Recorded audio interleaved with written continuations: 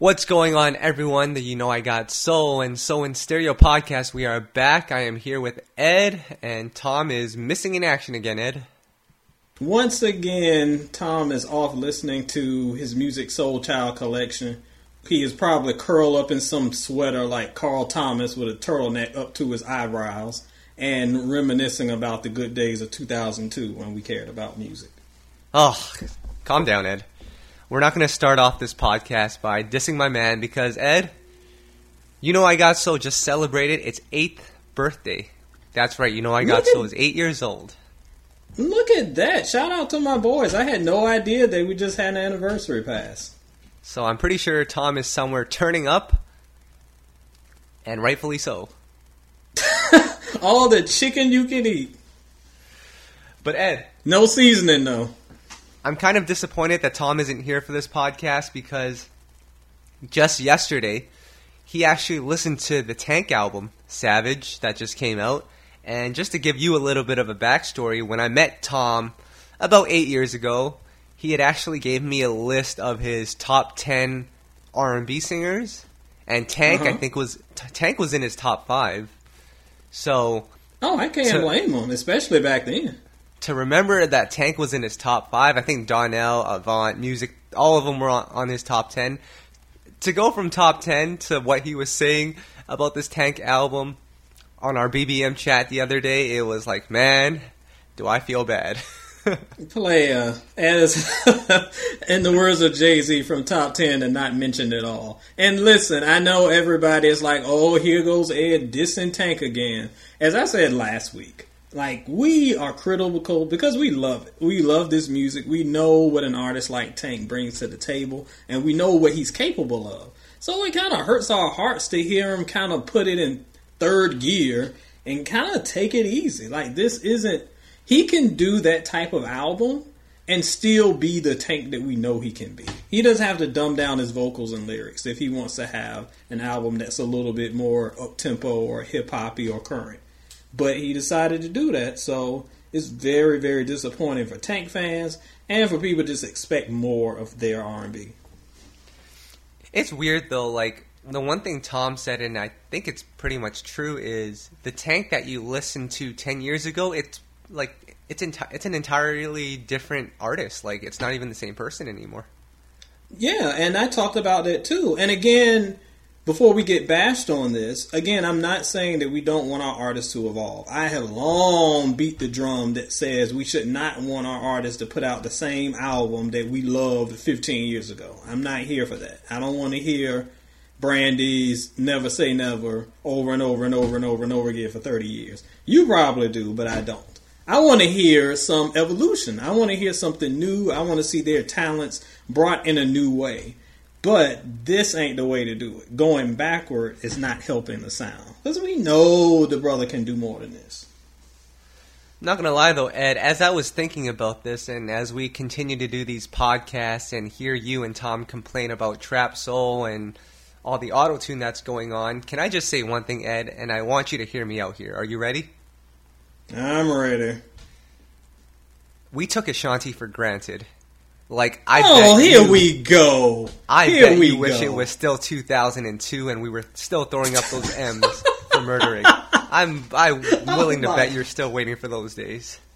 I will say, as much garbage as I give you about Ashanti, I have even written on my site about how we kind of unappreciate what she brought to the game. Because you're right, 2002 Ashanti was fine. Ashanti is not the best vocalist, sorry to inform you, but when she knows her lane, she's great. When she knows how to stay in that mid-tempo range, when she can hit those radio hits, we good. It's when she starts trying to be Whitney Houston that it goes all bad. So, I want to disagree with you, but I kind of do miss the 2002 Ashantis that could give us that radio hit that I wasn't afraid to play and sing along to. So, I gotta agree with Kyle. It's too early for this. Yeah, because let me tell you, I was listening to the radio the other day, and obviously the Cardi B song was on, and then following that, this is some other song by Post Malone. Congratulations, I think it's called. That song is all over the radio, too. It's weird how Post Malone like suddenly blew up when that album was like a year old. And, you know, just to be honest, just for clarification, because you can call me a hater, but you can always say I'm an honest hater. That album is actually a lot better than you would think it is. Now, it's terrible. He can't sing. But for some reason, it kind of works. It's kind of okay. It's an okay listen. But Post Malone is pretty terrible. I won't give him that much credit.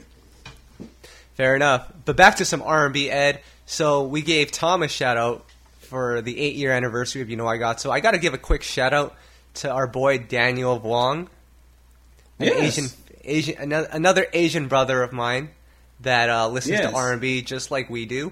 He called out Tyrese on Instagram. I'm not sure if you saw it, but I was scrolling through my Instagram feed, and he called out Tyrese, of all people. I didn't see that, but shout out to my man. He's been a very stalwart follower of the podcast. He is a fan of both sites, and I love that he continues to support both of us. Yeah, but did you hear what Tyrese did on Instagram this time? Oh my gosh. It's like and people talk about, y'all always talk about Tyrese and y'all always talk about Tank and we talk about these people because they can't shut up. Yes, I heard about what this idiot said. Please enlighten the listeners. So as you know, Tyrese is one of the stars on the Fast and Furious franchise, which also stars Vin Diesel, Ludacris, and one of the newer additions is The Rock, who is set to do a spin-off of Fast and Furious for his character. And Tyrese is not happy about this because, number one, it pushes the release of the new Fast and Furious back for about a year so The Rock can film his own movie. And secondly, and most importantly, Tyrese feels like, hey, this is a franchise, we're a family, we should be sticking together. How dare you go off and make money off this brand by yourself? And Daniel came in on Instagram, commented and said, aren't you doing exactly the same thing with TGT? Isn't it family? Shouldn't you guys be touring together and not worrying so much about money? And I was like, damn. Woo! My boy brought that heat. I am so excited. He learned well. Yes. Let me tell you something, player. Tyrese is an idiot because he is the one that loves to be high and mighty when it comes to these things. But guarantee you, if they gave his crappy character a spinoff, you don't think he would be out there acting like he was the big boss? Please. I let The Rock do what he wants to do. If he is the breakout character, I will preface this by saying the last Fast and the Furious I've seen was the freaking one with the Bow Wow one. So don't take my word for it because I know absolutely nothing about the franchise. But I do know that The Rock is a big star in movies right now. So obviously he's a marketable character. And I guess Tyrese is just a side dude. So, dude, stop hating on somebody else's success. And shout out to my boy for bringing that real. Because if you were as into family as you cared to be, we would have another TGT album by now. But oh no. Some dudes got to do it on their own and make their own money. Just like The Rock is doing. Please with your petty. Get out of here. And it's funny, though, because on Instagram, when you leave a comment on someone else's page, it's hit or miss, especially for an artist like Tyrese who gets like 1 million comments on the post. But I saw Daniel's, and he was getting likes left, right, and center from fans of Tyrese or people that were just following him. Like, people were actually reading his comment and liking it. That was funny. Because even fans of Tyrese know that Daniel's keeping it real. And he is just being, as usual, self-righteous and a moron. Tyrese is a great singer, but he's pretty low on the human being scale sometimes. Get over yourself, player. But some good news about Tyrese, because of this pushback on the Fast and Furious movie, Ed, he has announced he will be touring again, and he's ready to put out his new album. This is going to be a rap album, Identity Theft. I also believe by 2019, when the movie comes out, he'll also have an R&B album out by then as well. Because he doesn't have much going on. Player, refresh my memory, because your boy's getting up there in age these days. But I thought that Black Rose was supposed to be his final album. Yeah, Ed, if you haven't followed with today's social media, we forget everything that happens 6 months later. That is pretty true. Remember when 50 Cent and Kanye went at it and they were supposed to, like, this is 2007, and whoever had, I think 50 said that if Graduation outsold his album, he would retire. And this was 10 years ago, and 50 Cent's still mucking up radio stations today. Yeah, y'all don't really take heed to these retirements. So anyway, yay, we get another round of Black Tie. That's something. And honestly, Black Tie as a rapper is okay when he just does his features. But when he tries to do a whole song, let alone a whole album, oh boy. Yeah, I don't think anyone's looking forward to a Black Tie album, but hey, maybe there will be some R&B on there. But speaking of R&B, Ed, we have a couple of new releases that came out, and some that we didn't talk about from the week before because there was just so much music coming out. It. Shantae Moore, I want to start with this one, The Rise of the Phoenix. Ed, you love Shantae Moore. I'm a big Shantae fan, but I gotta say this album was just okay. It was one of those albums that she had a single that was, doing pretty well, but I totally forgot that the album was out until Tom hit me up one day and was like, hey, have you heard Shantae's album? And I was like, which one? I had no idea that the album dropped. And it's weird that between the two, Soul and Stereo, I got Soul, if we forget an album drops, did your fans remember? Because we stay on top of these things. So when it slips by us, I always wonder if the fans actually caught on. But anyway, to the album itself, it has a couple good songs that I really enjoyed. There was a song, and they're kind of scattered throughout. There's one that was called like The Prayer or something like that was a little early on, or Pray. And then there was one near the end of the album that I thought was really good as a standout.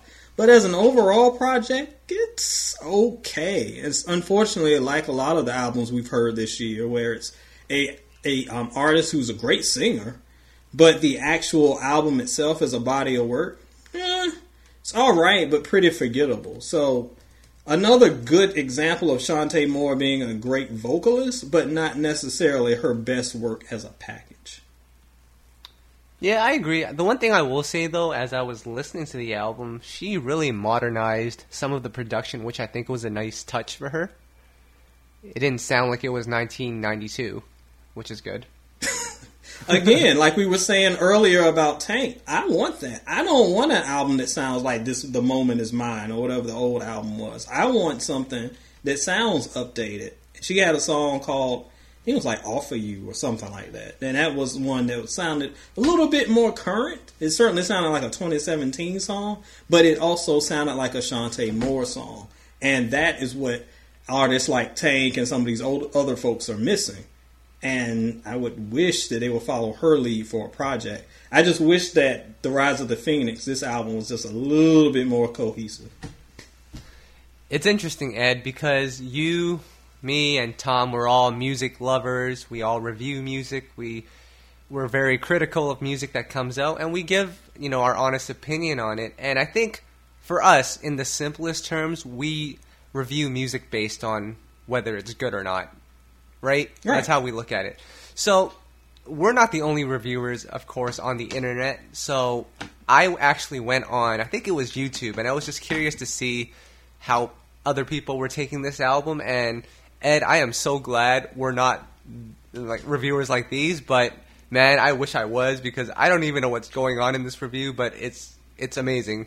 The reviewer said, first, it's clear Shantae has not used her head voice very much in the past. And as a side note, I don't know what a head voice is. I was like, what is that? I think vocalists probably have like these very technical terms that we're just too dumb to know, but they also continued with, in all the songs I've listened to on past albums, I hear either belt or breathy head songs that don't go above C5 perhaps. So when she tries to use that register, it openly sounds like it's something she's not good at. On this album, she's hitting head notes up to F5. The higher she goes, the more it sounds like she's not good at these type of notes. That, my friend, we need to hire that person on the spot, because they're bringing a whole new level of reviewing that I couldn't even fathom. But see, here's the thing, and not to diss this review, I have no idea who this is, and I always have respect for, I was going to say for all reviewers, for most reviewers, those who are fair, and not just, yes, queen, yes. Like, that's not a review, that's you standing. Anyway, like, I'm not dissing that review, but if you aren't a music major, do you know what that person said? I don't. No. I don't know if she was saying that the person is good or not. Sometimes it's good to have a little bit of that technical stuff in your review, but you got to bring it down to earth, player, so the rest of us humans can understand what you're saying. Yeah. And it's great for you and your music class nerds to know what you're talking about with the head notes and this thing and that thing and all the riffs and that and whatever. But at the end of the day, is the song good? That's all. Like, when someone reads one of my reviews, I want them to know, is the song good? Yay or nay? I'm going to tell you. So bring it down, player. It's rein it in a little bit. Jeez, we ain't all as smart as you. So on your reviews, I won't be hearing you say, man, I wish they used a MPC 2000 as opposed to Fruity Loops. Absolutely not, player, because while shout out to my brother-in-law who is a producer and would actually get that, the 99% of my readers and me would have absolutely no idea what we're talking about. I can just tell you if the beat knocks or the beat's trash. I'm glad we're on the same page with that one. Ed, another album that came out last week, I want to talk about Vivian Green.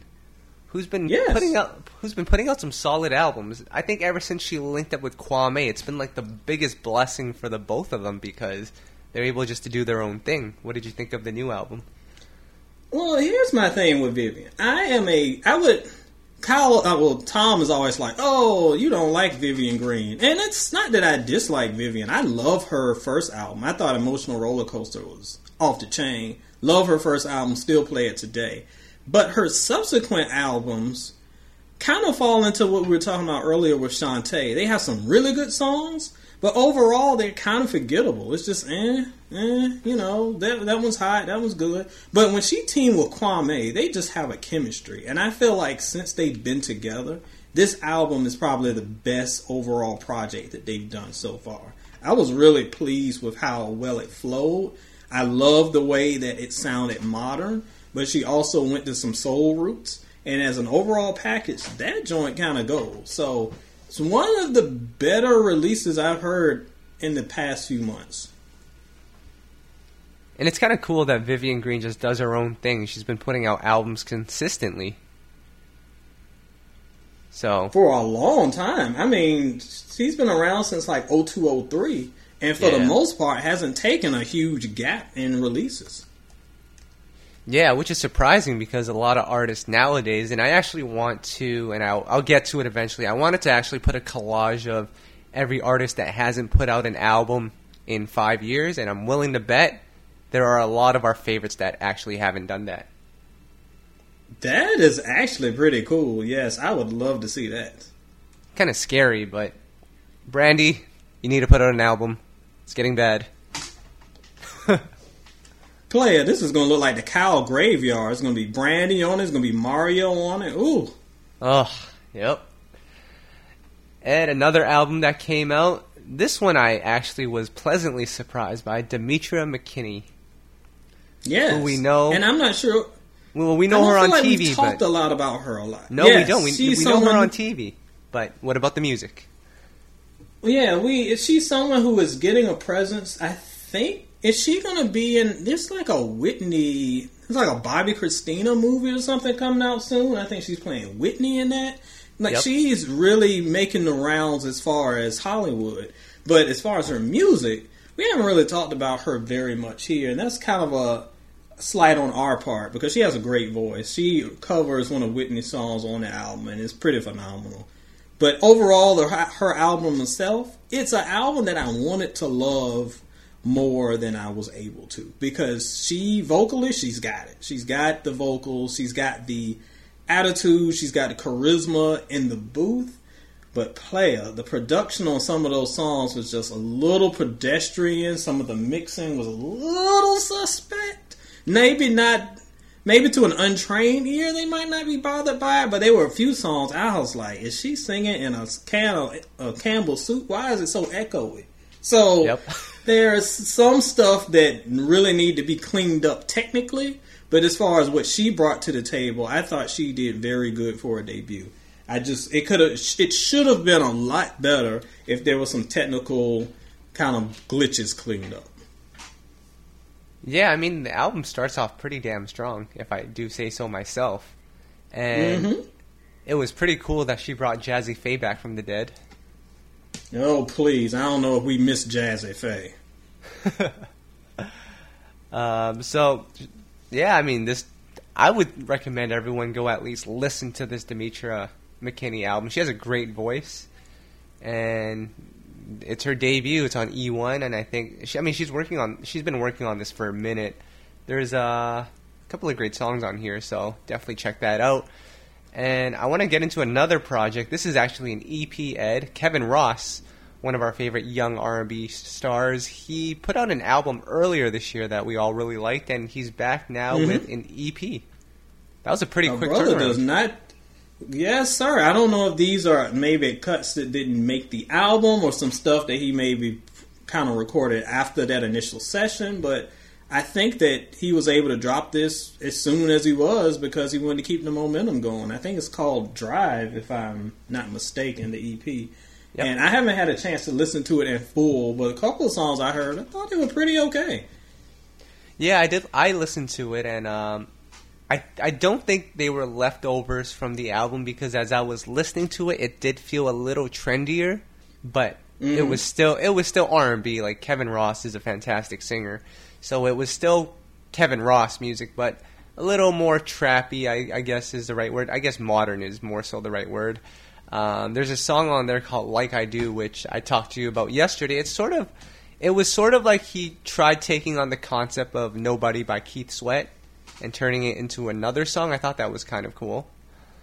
Let me tell y'all something. When Kyle hits me with a message and says, you got to check out this song because it sounds like a kind of a Keith Sweat homage. You know, I dropped whatever I was doing. I probably threw down a punch bowl like Florida Evans and it smashed all over the floor because I had to go hear this song immediately to hear that the overtones of Keith were going on. And I see what you're saying. It does feel a little bit wet, especially the arrangement. It just feels constructed a little bit like Nobody.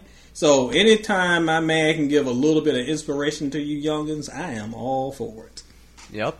Now, Ed, I got to ask you, because on this EP as well, there's a song called Prototype, which, of course, is a cover of the Outkast song. Why does everyone love that song? I don't get it. What's not to love about that song? I love Prototype. Every concert that I've been to from these new artists, they always cover that song. It's weird that song is, like, always covered. Because I mean, I like it, but, geez. It's also a song that's probably pretty easy to cover because it's, you know, Andre. We love Andre, but vocalist, he is not. So it might be a little easy to put your stamp on that thing and kind of outshine my man. But I love the song. I think it's a cute little song. Mm-hmm. And I want to quickly go into a new song by one of our favorite artists on the website, Bridget Kelly. Happy for Me. She's actually going to be on one of the TV shows. Is it Love and Hip Hop? Yeah, she's going to be on Love and Hip Hop. Ed, I mean, I haven't had a chance to listen to the album yet, but I got one question for you. What happened? Yes. What happened to Bridget Kelly? Player, I don't know what happened because there is no reason that after she dropped Special Delivery, I just knew that was it. Like, I was like, okay, she's good to go. That's a great song. She's on her way. She just kind of fell off the face of the earth. And I know Tom can speak a little bit more to it because he's a little closer to her career than we are. But when it comes to that, it seemed like she had all the momentum in the world and just poof. And there are a lot of artists from that era that just vanished. Like, what in the world happened to Leah LaBelle? I just knew that she was going to be huge. Then, poof, nowhere. Over there working at Target or something. I don't know where she is. Yeah. It's disappointing because Bridget Kelly was signed to Rock Nation. And, I mean, let's be fair. Jay-Z's track record is not perfect. Tierra Marie, Rita Ora. So there were a couple that didn't quite make it. But Bridget Kelly seemed to have some momentum as she was starting off. And then it just disappeared. She had a little bit of buzz. She had a great single that did relatively well, if I'm remembering correctly. And at a time when R&B was starting to get phased out, that was getting some decent play. So I don't know what happened. I don't know if there was some some legal mix-up or hindrance that pulled her back. I don't know if she decided to pull back a little bit, but she just went away. And now I know she's trying to do the reality show thing and blah, blah, blah. 'Cause that's what we do now to sell records, unfortunately, since we don't have a 106 in Park to go to shill your records. We got to do this. So, I mean, I haven't heard the track yet. It's Bridget, so I would assume that it's pretty decent. I'll check it out soon, but I don't know what went wrong. I'm not going to lie, though. I'm actually surprised so many people tune into these Love and Hip Hop TV shows because, like, I'll give you a perfect example. I think Claudette was on it a couple of seasons ago. Claudette from City High. As a watcher and a consumer, I think she was. She was on one of those shows, right? Now she was on R&B Divas. Now I did watch R&B Divas. Oh, okay. But for me, as I'm tuning into these things, it'll probably be one of those things where I'll see it once and I'll be like, okay, cool, Claudette's alive. But it's actually amazing to me that people tune into these things every single week and they're into the drama and everything. It's crazy.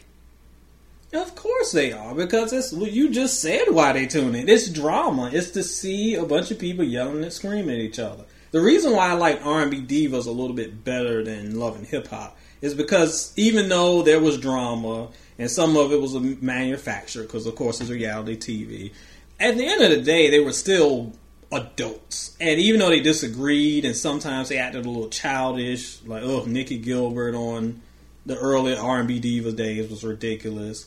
Kelly Price and her infamous "I'm booked" quote.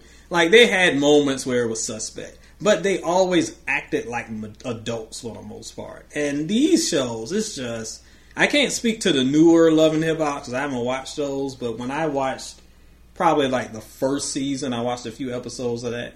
Player, I can't watch grown people acting like 13-year-olds. It hurts my soul. Yeah. But some people like it, and they love that. They love that conflict, and there you go. It ain't for me though. I'm just actually curious now in terms of the executives who decide who's on the show or not. Like Bridget Kelly, I don't think she's a recognizable name to the general public, so I don't know how they decided to put her on it. No disrespect to Bridget because she's super talented, but some of the artists that they put on there, I think another one was Brave from Rich Girl. Like, how many people remember Rich Girl aside from a handful? I don't know. Maybe I'm just hating here. I think, was Brave on R&B Divas too? Yep. Something like that. But anyway, it's weird because it seemed like originally Love and Hip Hop was like getting the significant others. Like, I remember Fabulous's girlfriend was on it. So you would get like the significant others of people who were already established.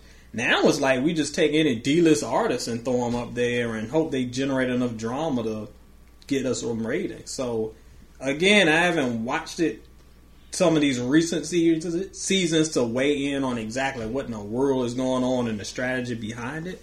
But to me, if you once sang a record one time in the past 20 years, we might give you a shot as long as you can be mean and ridiculous on TV.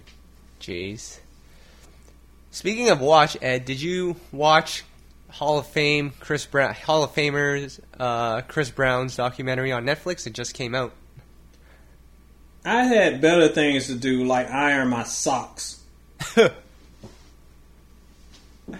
Why are you hating on Cousin Chris? Ed, I watched the documentary, and I was having a conversation with you guys. I was telling you guys, after watching this documentary, Chris Brown is going to be removed from the bad guy list, and he's going to be put on the good guy list alongside Joe, alongside John B. And after watching it, I do feel a little bad for him. Not too bad, but I do feel a little bad. And he had a rough childhood. And listen, I know all about the man's childhood. I know he's had a rough childhood. I know he's had it bad. But you know what, player? You are a grown man now.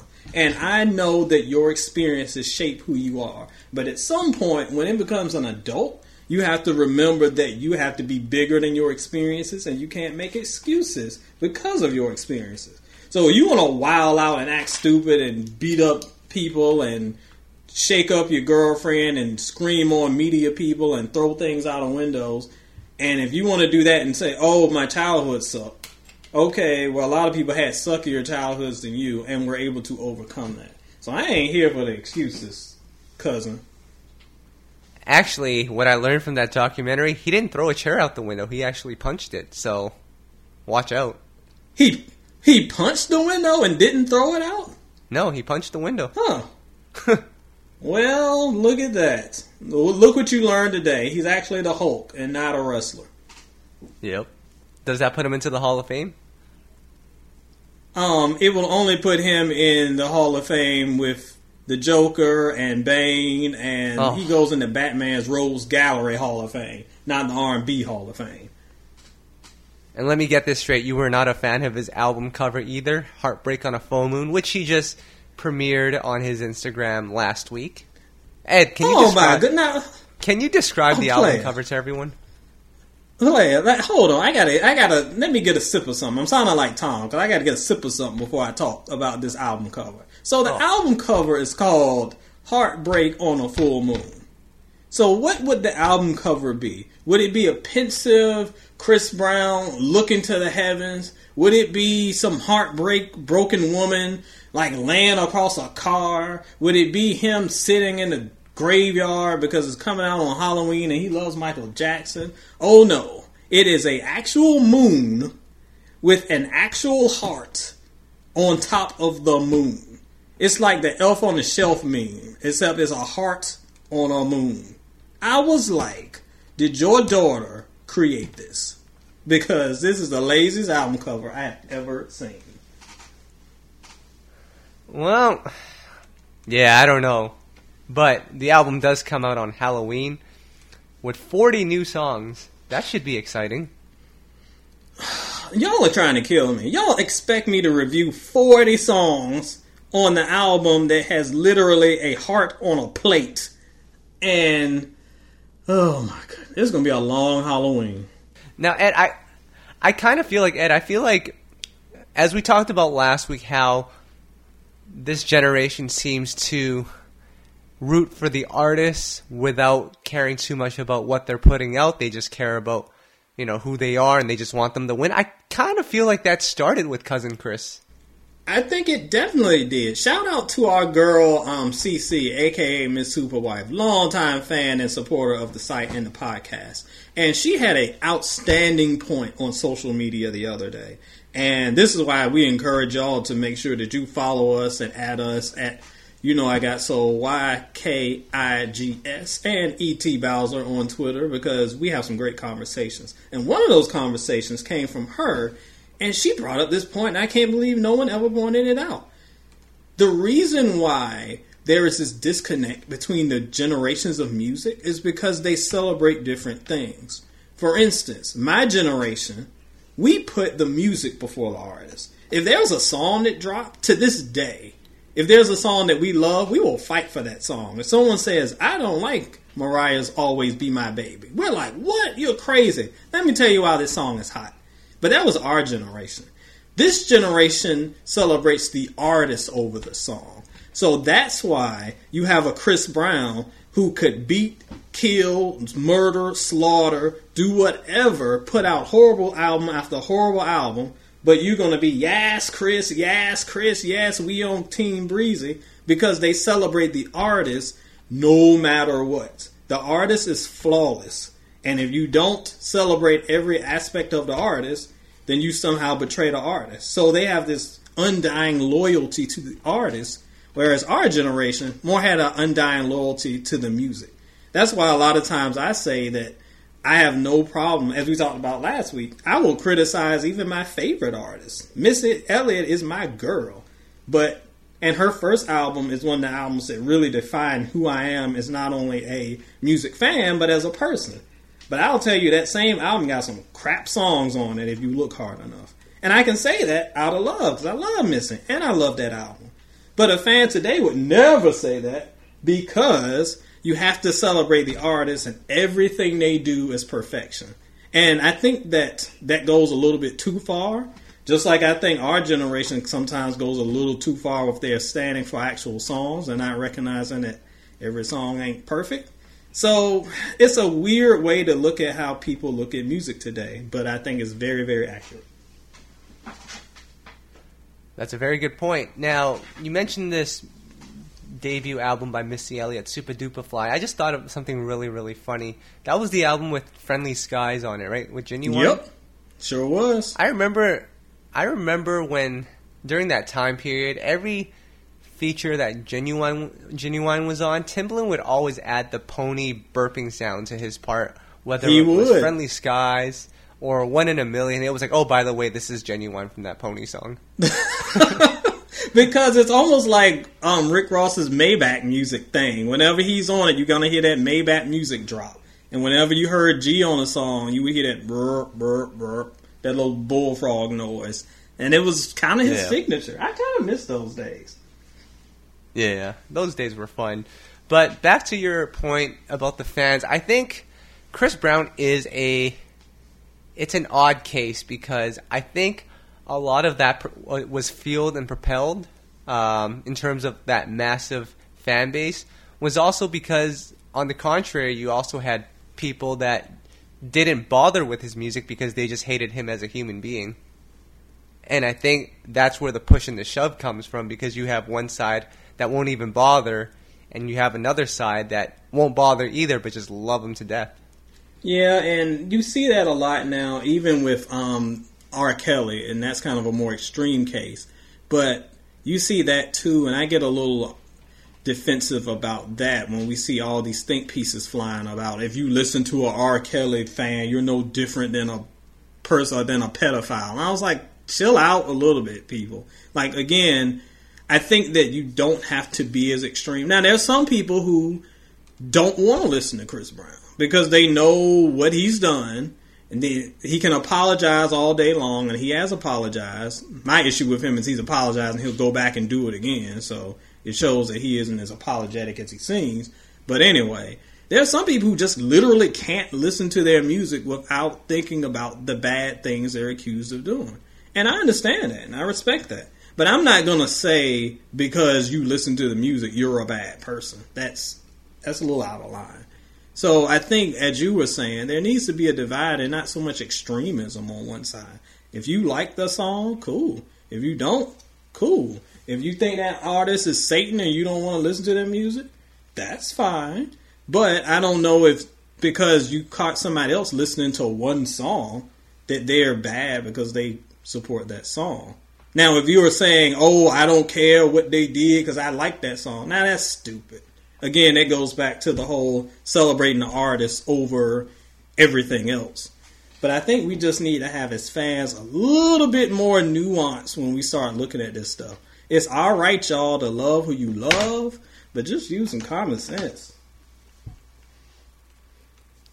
100% agree with that. Ed, I can feel that you're a little heated right now, so I want to quickly switch gears here and ask you the ultimate question. Are you ready? I'm ready, because you already got me done fired up today. So, 1993 was a good year, wasn't it? Of course, the best. So what's a better song? SWV Right Here, the Human Nature remix, or Escape's Just Kicking It? Oh, player. No, not even close. Not even close. The Wow. Human Nature remix is like one of the best songs of that generation. And I love Just Kicking It, but it ain't even close. Damn. Now, time to go back to being mad. Let's talk about Keisha Cole. You know, Doc Soul's personal enemy, public enemy number one. And I just don't to give you guys an understand. update, Player, where did the Me beef neither. come from? I don't understand. One day she was just mad at y'all. It's weird that somebody's I mad at don't y'all know. and not me. listen, we posted her new video, Incapable, on our website. We tweeted it out, and then just out of curiosity, I clicked on her Twitter page, and it still says, "You have been blocked by Keisha Cole." Oh my gosh. I want to know what happened because, I mean, I can see, and I've been blocked by the best, but Keisha, we still on speaking terms as far as I know. Yeah, I won't be invited to her Thanksgiving dinner, but Ed, this is sort of like the surprise of the century. Her album comes out in like 2 weeks. Again, yet another artist who's dropping soon that's kind of like, okay. And I know Keisha's been dropping singles pretty regularly for the past few months, but has any of them stuck? Have you heard any of them on radio? I haven't. No, I haven't. But as I'm reading the press release, she's dubbing it as her comeback album. And if this is her comeback album and nobody knows about it, then is it really a comeback? Player, how can you come back if nobody knows you're home? Jeez. Oh, yeah, poor Keisha. And it's a shame because I've gone on record many times to say, I thought Keisha was going to be our new Mary J. Like, she just had that much momentum at her peak. But it just, I don't know. And it's actually interesting, if you think about it, Keisha Cole hasn't had a hit since, I want to say, her third album. Maybe fourth. I guess Trust and Believe is, well, actually, is that her? Yeah, that's her third. No, that's her fifth album. No, Trust and Believe was much later. But her fifth. She, she had the first three albums that did well, and then it kind of petered off, and she peaked again. And then it just went down again. And in that time, she's had good songs here and there. They were off her last album. Her last album was not that good as a package, but it had a couple joints that I remember really liking. I remember Tom was whining when we did the countdown of the best songs of that year, and I put a bunch of Keisha Cole's up there. And he was like, oh, all these Keisha Cole songs. But maybe that's why she blocked us. Anyway, so she's got some great output out there, but I don't know about this comeback, player. Is this new song worthy of a comeback? Well, she's put out some pretty decent songs over the last couple of months, so I think this album will definitely be better than her last one, Ed. I mean, I know you love that Rick James song, but that's not actually a good song. Listen, player, every once in a while, even I can turn my brain off for just a second and listen to a little bit of foolishness. And that song was pure foolishness. Yep. So we'll see what happens with Keisha in 2 weeks. We'll probably talk about the album when it comes out. And I got to talk about this last artist just because I know there's fans out there that actually like this artist. And I'm talking about the king of blue-eyed soul, Sam Smith. Ed, he just put out a song with Timbaland, but it does not sound like a Timbaland song at all. Well, I'm not surprised. Timbaland is a lot more diverse, and he's kind of a musical chameleon, so to speak. Because he will produce some things, and you won't know it's a Timbaland song. I remember when he was doing music for the Empire soundtrack and TV show. A lot of those songs were Timbaland songs. They sound nothing like Timbaland songs. They just sound like regular old pop songs. So he knows how to change it up. It's not always going to be the genuine bullfrog. Which is disappointing because I missed those days. But Sam Smith is going to be putting out his album soon. Ed, have you been following Sam Smith since the beginning, or has he kind of flew by your radar? I will admit, and I have fist fought with Tom a couple times about this. Like, I don't mind Sam Smith. I don't have a bunch of Sam Smith songs rocking in my earbuds, but he got a couple joints that are alright. He can sing, and he plays his role well. He's kind of like a male Adele. He's talented and does his thing. Not always my cup of tea, but I respect what he does, so he alright with me. Thank goodness. I thought you were going to go into a Tyrese tirade for a second. Oh, please, no. We don't need another one of those. Very well. That appears to really be it for this week's new music.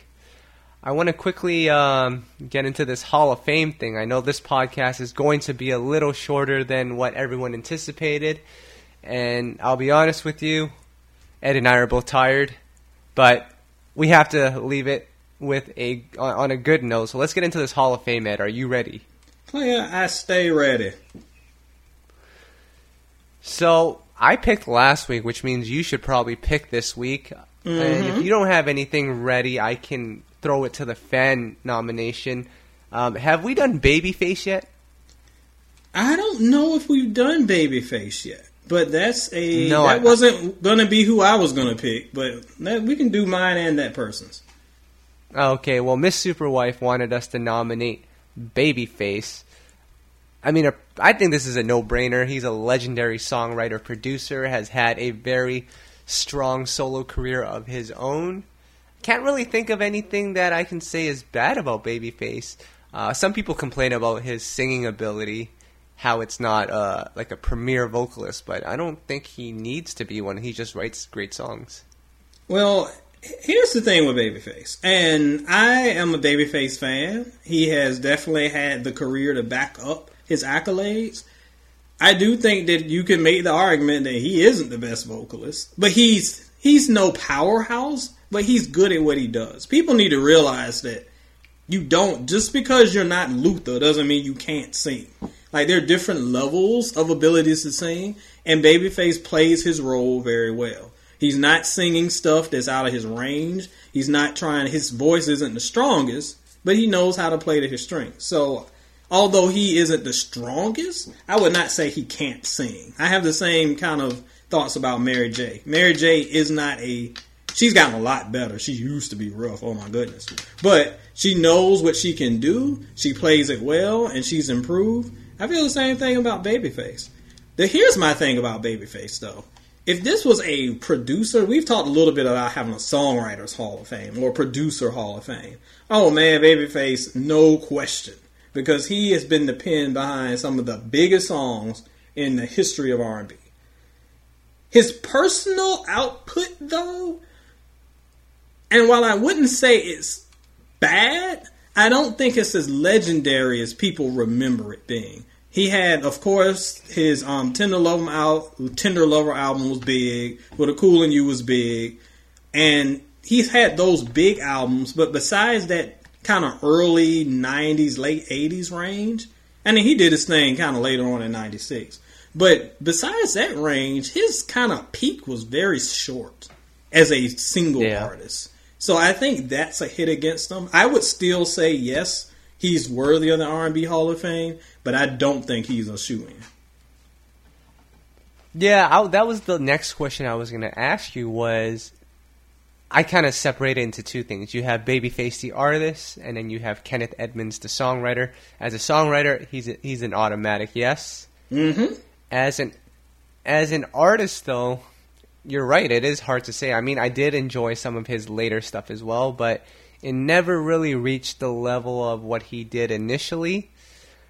But I will also say that some of his earlier work, such as A Tender Love and Whip Appeal, those are classic R&B songs that people still love to this day. There's an impact that he made.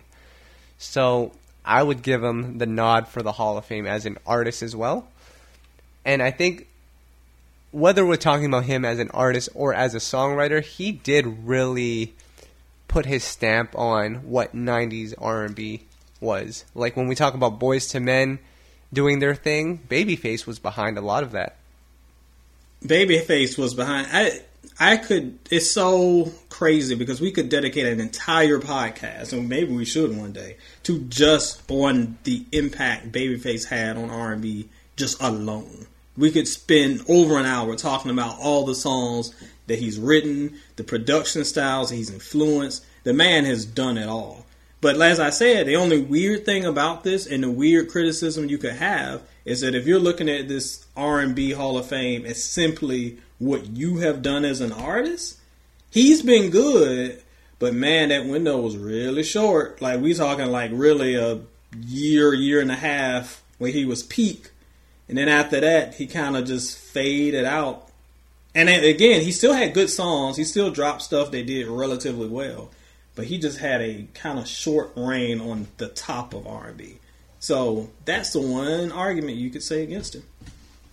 Yeah. Ed, quick question, though, because as I'm thinking about it, him, Brian McKnight, and Boyz II Men, they were all huge in the 90s, massive. Yep. Why did none of them transition into the 2000s with that same impact? They were the kings of the love songs, but once you hit that 2000s mark, it wasn't about love like it was in the 90s. Was that the biggest detriment to their careers? We have to remember how music evolves, and by the late 90s, while in the early 90s, hip-hop started mixing with R&B way back when Jodeci was doing it in the early 90s. But it wasn't as commonplace. By the end of the 90s, hip-hop and R&B were pretty much married together. And a lot of folks just weren't able to make that transition. And some, even in the late 90s, we were still, the more traditional soul was doing well. Boyz II Men was still doing its thing. By then, Babyface was kind of just doing writing and not doing a lot of stuff on his own. But the point is that the sound changed, and either they didn't want to evolve, because Babyface never evolved. He never tried to do that more hip hoppy stuff. And those who what about? Well, he did a couple of Neptune songs. No, he did, but not like he didn't pull a Tank and pull out a whole album that traditionally just reinvented his sound. Like, he definitely had a couple of upbeat songs, and that's cool. But he didn't totally reinvent himself and his sound. Because there are artists who did do that over time. Like, if you look at Mary J's discography, she's done that a couple times. But anyway, I'm getting off track. Those artists were they had their sound, and when R&B evolved, they just didn't really make the transition. And it's not that they failed to do so. It's like almost like they didn't try. They were just kind of like, I don't want to do that. I want to keep doing what I do, or I want to change lanes and pivot over here and stay behind the boards, or do something a little different. So I think that's why those artists, even though the Brian McKnights and the Boyz II Men, they were still around releasing music, it didn't get the acclaim and the impact that it did of the Dru Hills and the 112s and the Jagged Edges, who were embracing R&B and hip hop a little bit stronger.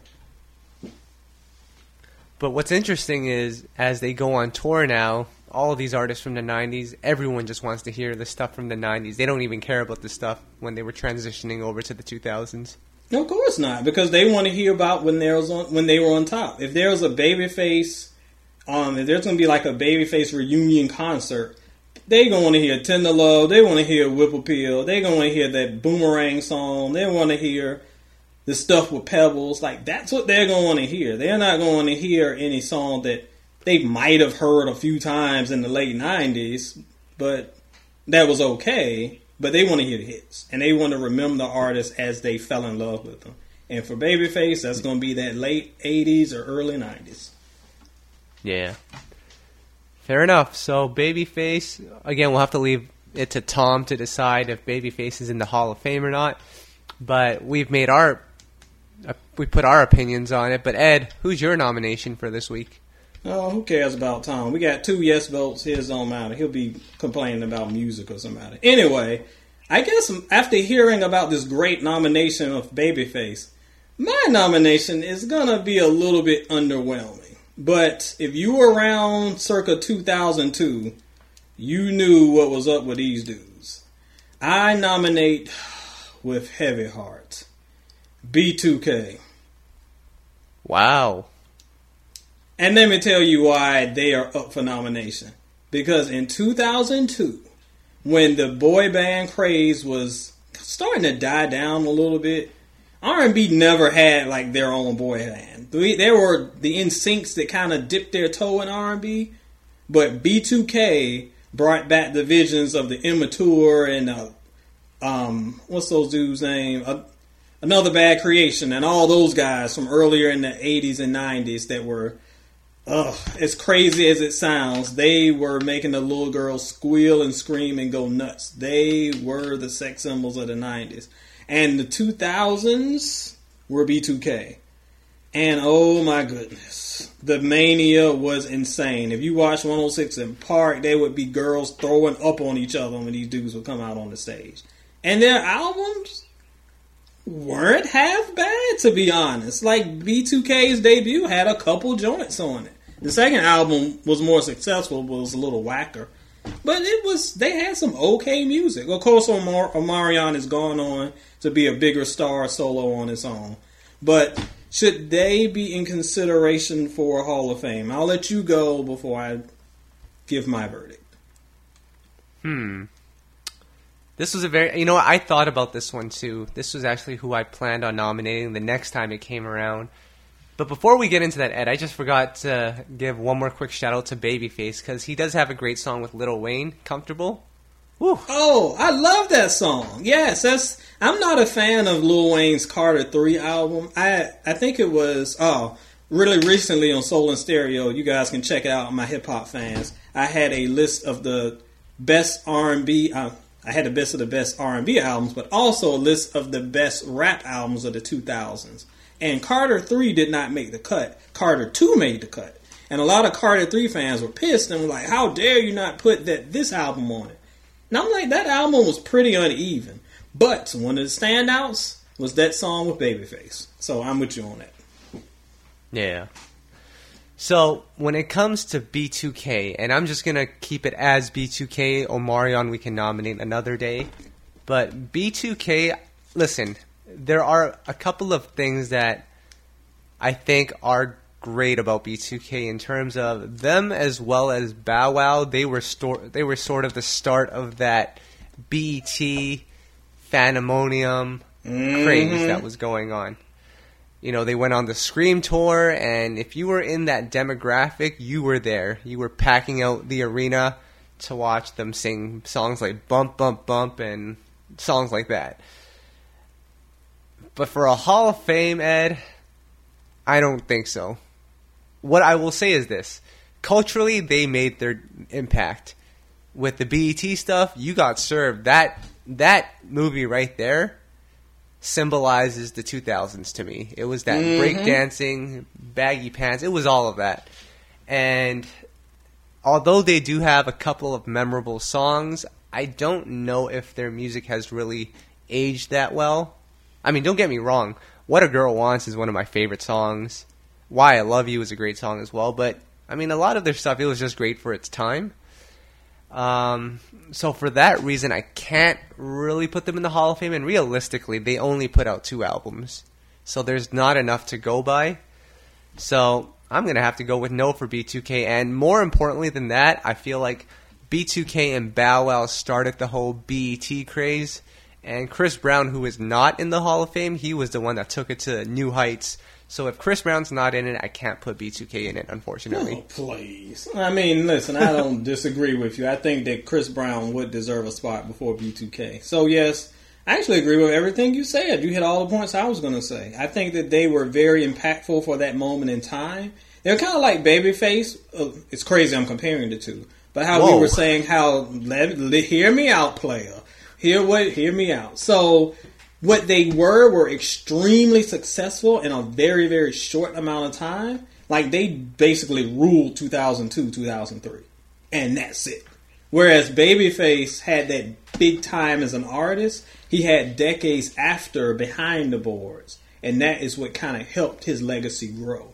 B2K ain't had that. They were kind of flash in the pan. They were hot for the moment, and then they fizzled out because, you know, infighting, and y'all know that story. And I will not hate. Yeah. I love Gots to Be. I still play that, and a couple other joints from the first album. I forgot about got some jumps. But Ed, but no, they are not getting my nomination to be in the Hall of Fame. Yeah, definitely not. But Ed, I got to ask you, as we talk about Omarion, do you think he has surpassed the status of B2K? I don't think he has. I don't either. Now, of course, Omarion fans will say yes, that he has. I don't think he has in the way that Marcus Houston has surpassed Immature. Because when you look at those two, those are always kind of intertwined in my mind because their ascensions were so similar. I think Immature had a much longer shelf life than B2K did. But I feel like Marcus Houston was able to evolve on his own as an artist, and whereas Omarion did as well, I don't know that outside of... He's had some good songs, but I can't really think of a time where he really took off. Now, when he first went solo, it seemed like, okay, he was going to be the next dude.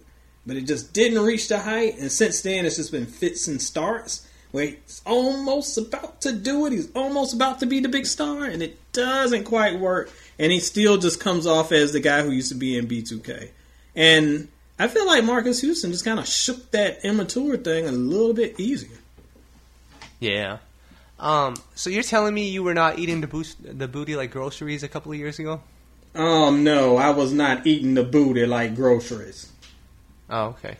But it's interesting as I think about Omarion's solo career, and I think this was intentionally done, but his very first single that he put out as a solo artist was Oh, which was like a sexed up type of record, and I think that was to distance himself away from the B2K brand. I don't know if that really worked out too well for him. I actually like that song a whole lot. Oh, but it's a I great don't song. think it was the song that he needed. I think that a lot of his other, like Touch, Icebox, I think there were some other songs that should have been the ones to be out in the forefront first. But it's weird. He's had like the tools, but I don't know if it's timing. I don't know if it's direction. I don't know if he just wasn't strategic enough. But he has not been able to navigate the way that he should have been able to reach that next level. And it might have started with just picking the wrong first single. You know what they say about first impressions? If you screw that up, it's going to be hard to recover. Yep. Now, Ed, it's funny that you mentioned B2K. I just did a little bit of Googling, and it looks like on the latest Love and Hip Hop, Little Fizz, who is one of the members of B2K, he's working on getting the band back together. Oh, my God. And guess who he went to for advice on this? None other than Bobby Brown, because Little Fizz was like, New Edition got back together. How do I get my boys back together? And Bobby Brown was like, you should definitely do it. So, my question is, do they even still have a place in today's music? I mean, I think they can go on tour. Pretty Ricky just got back together, and they're about to go on tour. I think B2K could do that as well.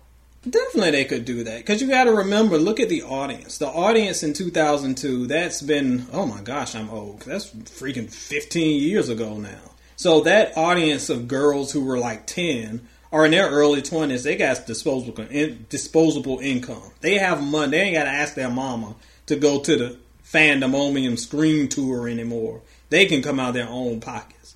So if they come back, get themselves together, get their routines right, and can pull off something, please. Those girls who grew up loving them will easily spend the money to see them in tour again. It's crazy they go running to Bobby Brown for advice, Mr. I Fry Chicken and Crack, but whatever. So good for them for doing that. But again, it could work, and I definitely think it's worth a shot.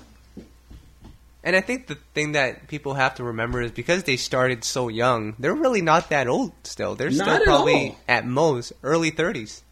Yeah, because again, look at what we're saying about the fans of those artists. Because I remember the girls that in my youth group that were in love with B2K. They were like, in 2002, they were definitely not teenagers. So they were like 10 or 11. So you add on those years from that now, they're like almost 30. So they are young. They might have kids. They might be like little babies or something, but they don't have grown kids. And they're still young. They can still turn up. And they're still eager to go out and relive their childhood. So definitely. And like you said, B2K isn't ancient. They probably are 30 at the oldest. They can still get out there and do what they got to do. So it's a win-win if they can pull it off. I'll miss the concert and be alright, but y'all can have fun. I feel like this is the time to do it, because if they wait a little longer, not only do they get older, but I don't see 30-year-olds going to B2K for a nostalgia tour. This is the perfect time to do it, I think. You wouldn't think so, but I would not be surprised. I mean, it was years ago when people were saying that immature IMX needs to come back, because that's my generation, and we're like all mid-30s now, getting close to 40. It's like, oh, nobody wants to see that. You would be surprised. They still want to see Batman and a.k.a. Marcus Houston take his little raggedy shirt off. So there's always a market to appeal to nostalgia. Fair enough. So, Ed, that appears to be it for this week's podcast. It actually went to over an hour. I didn't think we would make it, but we made it. Next week, hopefully, we get Tom back. But before we get out of here, what's going on with SoulInStereo.com? I'm waiting on a love letters, man. Oh, Lord, yes. It's been a busy week for your boy. I've had a lot of side projects going on that hopefully I will finish up this coming week. But, yes, there will be a new love letters posting this Monday. So, yes, it's already in the can, ready to go. Check it out. It's really interesting, too. I won't spoil it. But it gets kind of deep on the discussion of women and men and the way women are portrayed and the way men portray women. So I'll leave that little teaser there. As far as some other stuff, we got a new Wu-Tang album of all things coming out later this week. So there'll be a review of that on the site. And then, of course, we got a few new R&B releases as well. So stay tuned and see what we think of those.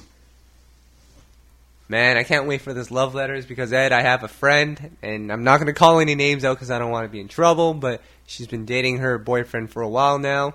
She admits that she's not in love with him, but if he makes a couple of changes and she's patient with it, she might fall in love with him then. And I was like, boy, Friend needs to send your boy an email so we can get that one on the site, because I got thoughts. Oh, man. But anyway, so that's what's going on with SoInStereo.com. With You Know I Got So, it's going to be the usual. I don't think we have any interviews coming up that I can think about. We are about a month away from me finally meeting Ashanti. I've started to plan my Instagram on what I'm going to do there. Oh, my God. Actually, there is one tour two tours that's coming up. One is Tank and Leela James, which some people on our Facebook said was a really weird combination, and definitely it is in 2017. So. In 2017 with Tank? Well, yeah, in 2017 maybe so, because when he's singing the Savage song next to her song, it's going to be a little odd. But back in the day, it wouldn't be that weird. No, but it's a little different now. And then the other tour that was announced recently is her. She's going on her solo tour. And Ed, I think it's interesting because I'll probably be interviewing her when she comes back. But I think we're finally at that point where people don't care about her secret identity anymore and they're just liking the music. Well, I gotta say, I was a little skeptical of her game plan with this. But, it seems to be working. And it's, props to her. If she was able to hide and use this kind of gimmick thing to put her music in the forefront, I was like, it might work short term, but not long term. It seems to be working long term. Now, she can't wear the cane mask for the rest of her life. She's going to have to come out eventually, but for now, so far, so good. Yep. Oh, and by the way, she's going to be putting out her 2 EPs along with 5 new songs, and she's going to package that up as an album, which is a pretty interesting approach. So that will come out, I think, right before the tour happens. So be on the lookout for her music, Ed. Interesting. I'll be looking. As many people know, I was a huge fan of the first EP. Second EP was alright. I thought it was a little sleepy. So maybe mixing the two and adding some new material can make a pretty strong package. Well, after that song that she put out with Julius Caesar, I'm back on board. Oh my God! Please with the Julius Caesar. Shout outs to Daniel. Anyways, we are out of here. Kyle signing out as well as Ed. We'll see you next week. All right, players. See you.